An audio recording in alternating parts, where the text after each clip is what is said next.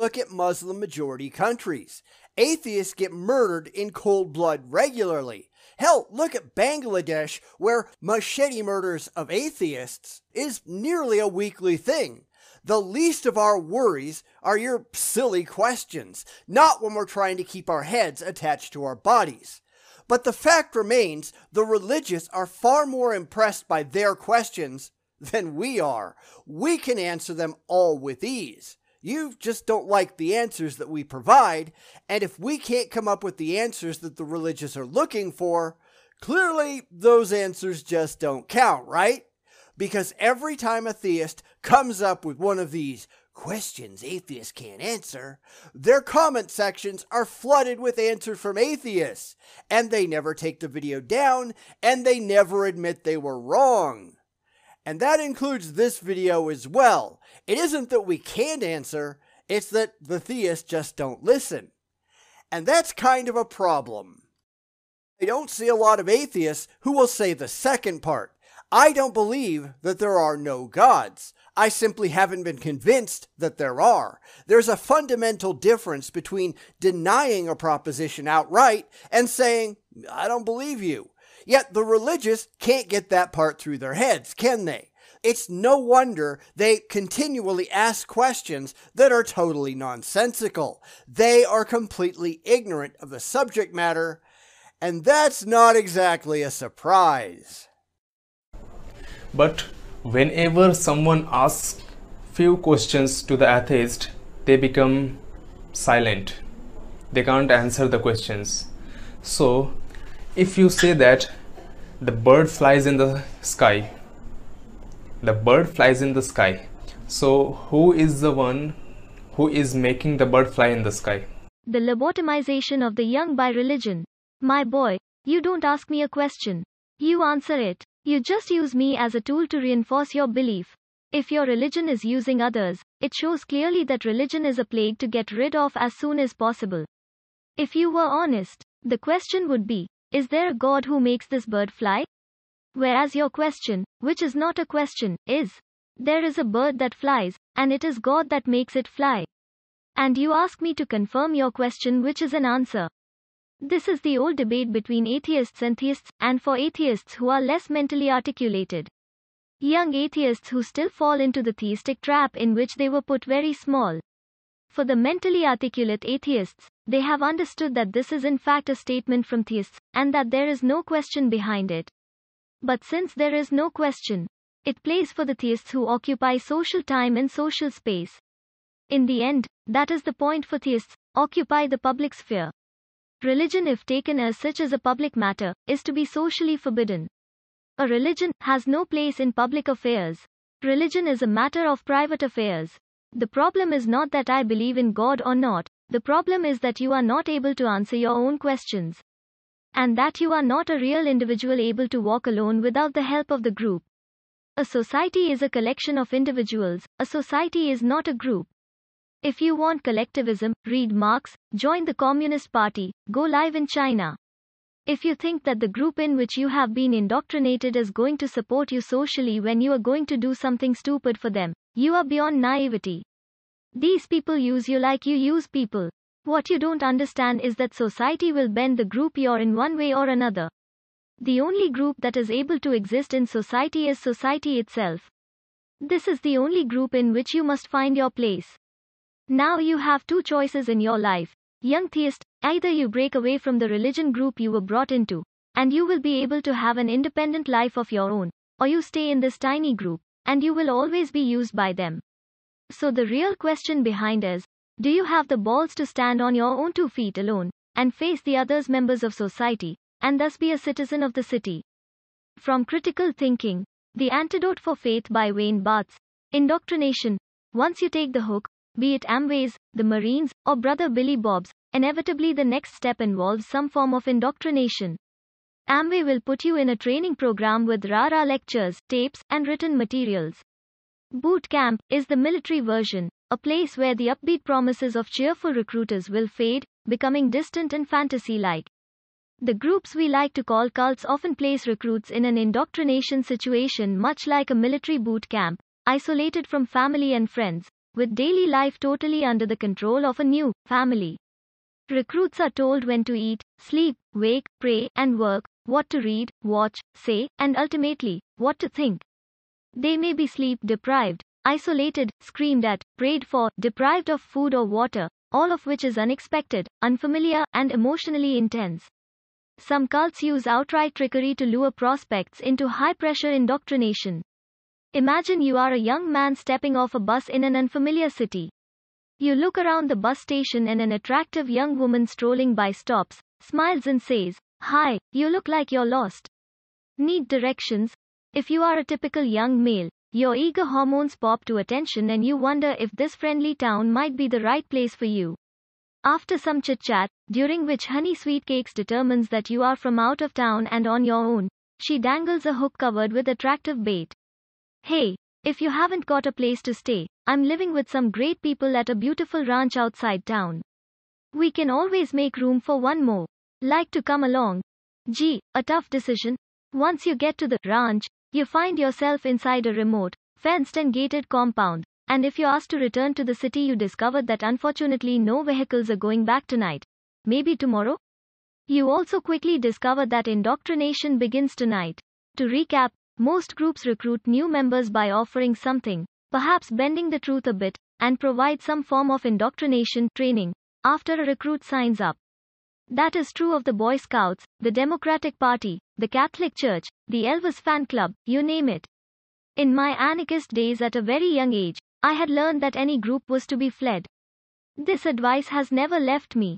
That's why I hate nationalism, which is just a group in society, but which pretends to be the group. It's false. Inspiration. Many groups offer an inspirational message that attempts to provide meaning to life beyond the mundane cycle of eat, work, sleep, die. They offer a sense of purpose, be it through patriotism, belongingness, financial independence, the truth, or perhaps God. An inspirational message can be highly motivating, not only as a reason for joining a group, but also as a reason for remaining in a group and standing up for it in times of need. It's them or us. This duality is proper to religion, which serves to separate men and not to bring them together. Ritualistic behavior. Most groups routinely engage in rituals, from reading the minutes of previous meetings to singing the school song or reciting a group prayer. Cults tend to embrace and celebrate ritual, often lengthy, repetitive and mind-numbing. Recruits may spend hours in individual or group chants, prayers, listening to tapes of Father, sitting silently and contemplating eternity, or engaging in intensive repetitious activities such as farming, begging money, or manufacturing products for sale to the public. In a cult, your role is always spelled out for you, assigned and required of you to the letter. Ritual may include even the most trivial aspects of life, such as what kind of toothpaste to use, how to trim your toenails or comb your hair. If you spend all your time doing exactly what you are told, precisely in the manner spelled out, you may be left with little time to think for yourself. In fact, you have no need to. Anti-intellectualism. Most groups to some degree discourage independent critical thought. You don't challenge the sales methods spelled out by Mary Kay. You don't suggest to an army drill sergeant a better way of stripping and cleaning your weapon, and you don't inform your scoutmaster that you have serious doubts about the benefit of marching around in paramilitary uniforms saluting elderly authority figures. But the anti-intellectualism of cults again jumps ahead of other groups, embracing what physicist and science historian Jacob Bronowski called the 11th commandment, "Thou shalt not question." All religions embrace the 11th commandment to some degree and discourage openly questioning accepted doctrine, but cults push it to the limit. A cult compound wall poster summarized one group's zealous approach in no uncertain terms. The mind is Satan and thinking is the machinery of the devil. Cult members are typically required to have absolute faith in the leader, the group, and its teachings, and to keep wayward thoughts quiet or face the consequences. Those could involve verbal abuse, expulsion from the group, being given the silent treatment, being physically punished, or locked up.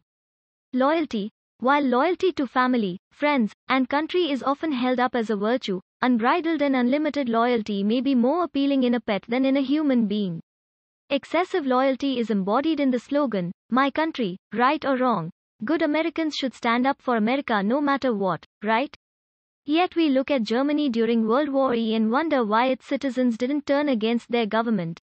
Weren't they demonstrating loyalty by standing behind their country, right or wrong, thus being good Germans? And if they had turned away, wouldn't they have been guilty of treason? Obsessive nationalism, loyalty to one's country no matter what, has long been a sad human weakness. When Hitler came to power in Germany, loyalty was carried to another level. Members are expected to publicly proclaim their belief in their leader, sometimes including the notion that he or she is God, Messiah, or the rebirth of Christ. Members of Jim Jones People's Temple were required to show absolute loyalty by reporting negative comments uttered by anyone. If someone heard something negative and failed to report it, that failure was a punishable offense, including for children who failed to rat out their parents. Shades of the Hitler Youth. From Faith versus Fact. Why Science and Religion Are Incompatible by Jerry A. Coyne, Joe Barrett, et al. But the main reason people turn a blind eye toward implausible beliefs is that they get their faith not through reason or deliberation, but through indoctrination from their family and friends. Most people acquire their faith when young via indoctrination by parents, teachers, or peers, so that religious truths depend heavily on who spawned you and where you grew up. From So You Think You Can Think, Tools for Having Intelligent Conversations and Getting Along by Christopher W. DeCarlo.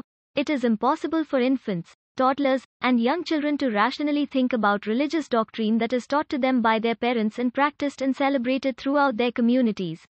It is not until a person reaches a certain age of maturity that they begin to question their religious beliefs. By far, one of the greatest appeals to religious practice is the communal sense of support that can be found when like-minded individuals gather for a common purpose. The group which constitutes the teenage band. Unfortunately, this childish adolescent stage should be overcome before reaching adulthood. For most adult Westerners, this is not the case. They regularly exhibit this immature behavior that they should have abandoned in their late teens. From Crosswinds, The Way of Saudi Arabia by Fuad Ajami. But some doors are made to be broken, not opened, the narrator says in The 20th Terrorist. The young boy was now willing to defy his parents. There was the companionship of soccer camps, and there was steady religious indoctrination. He came to despise his family members. He wanted them to rid themselves of their television set, to remove the photographs in the household, to banish music, much beloved in Asir. He told his father that he was robbing the family of its share in paradise. He took on the habits of the Jama, the group. He donned a shin-length thub. He grew a long beard. He mimicked the affectations of the group. We learned that ours is a world of unbelievers, he said. We were the band of the saved, all the others were condemned. He wondered how his group and its leaders financed its activities. He learned that they did it through theft, and that theft from the state in the interest of jihad was pleasing to Allah. Behind this adolescent rebellion, which is now taken up even earlier by the sects, is the challenge of the father, of the adult as a figure. It should be noted that monotheism has been striving since its beginning to remove the rites of passage to adulthood. These groups, cults, have taken this hole created by monotheism. There is no passage to adulthood without initiation of one kind or another. The being that we are needs that. We are a being of intellect, and initiation is necessary because we are intellectual beings. Initiation which is forbidden in the bourgeois democracy, that is the form that succeeded the ancient period. From Online Terrorist Propaganda, Recruitment, and Radicalization by John R. Wacka, the first, anti-monarchy and separatism phase was characterized by small, local cells within an overall hierarchical structure. Recruitment was top-down, largely face-to-face, and radicalization occurred within the cell as an internal result of socialization, training, and indoctrination. The impetus to join an act came from a combination of the nature of the terrorism of the day, propaganda of the deed, the act and its violence conveying the group's message, and the nature of the grievance against the monarch. It is the same principle of rebellion against the father, against the authority. That's why I often say that all revolution is bourgeois, middle class.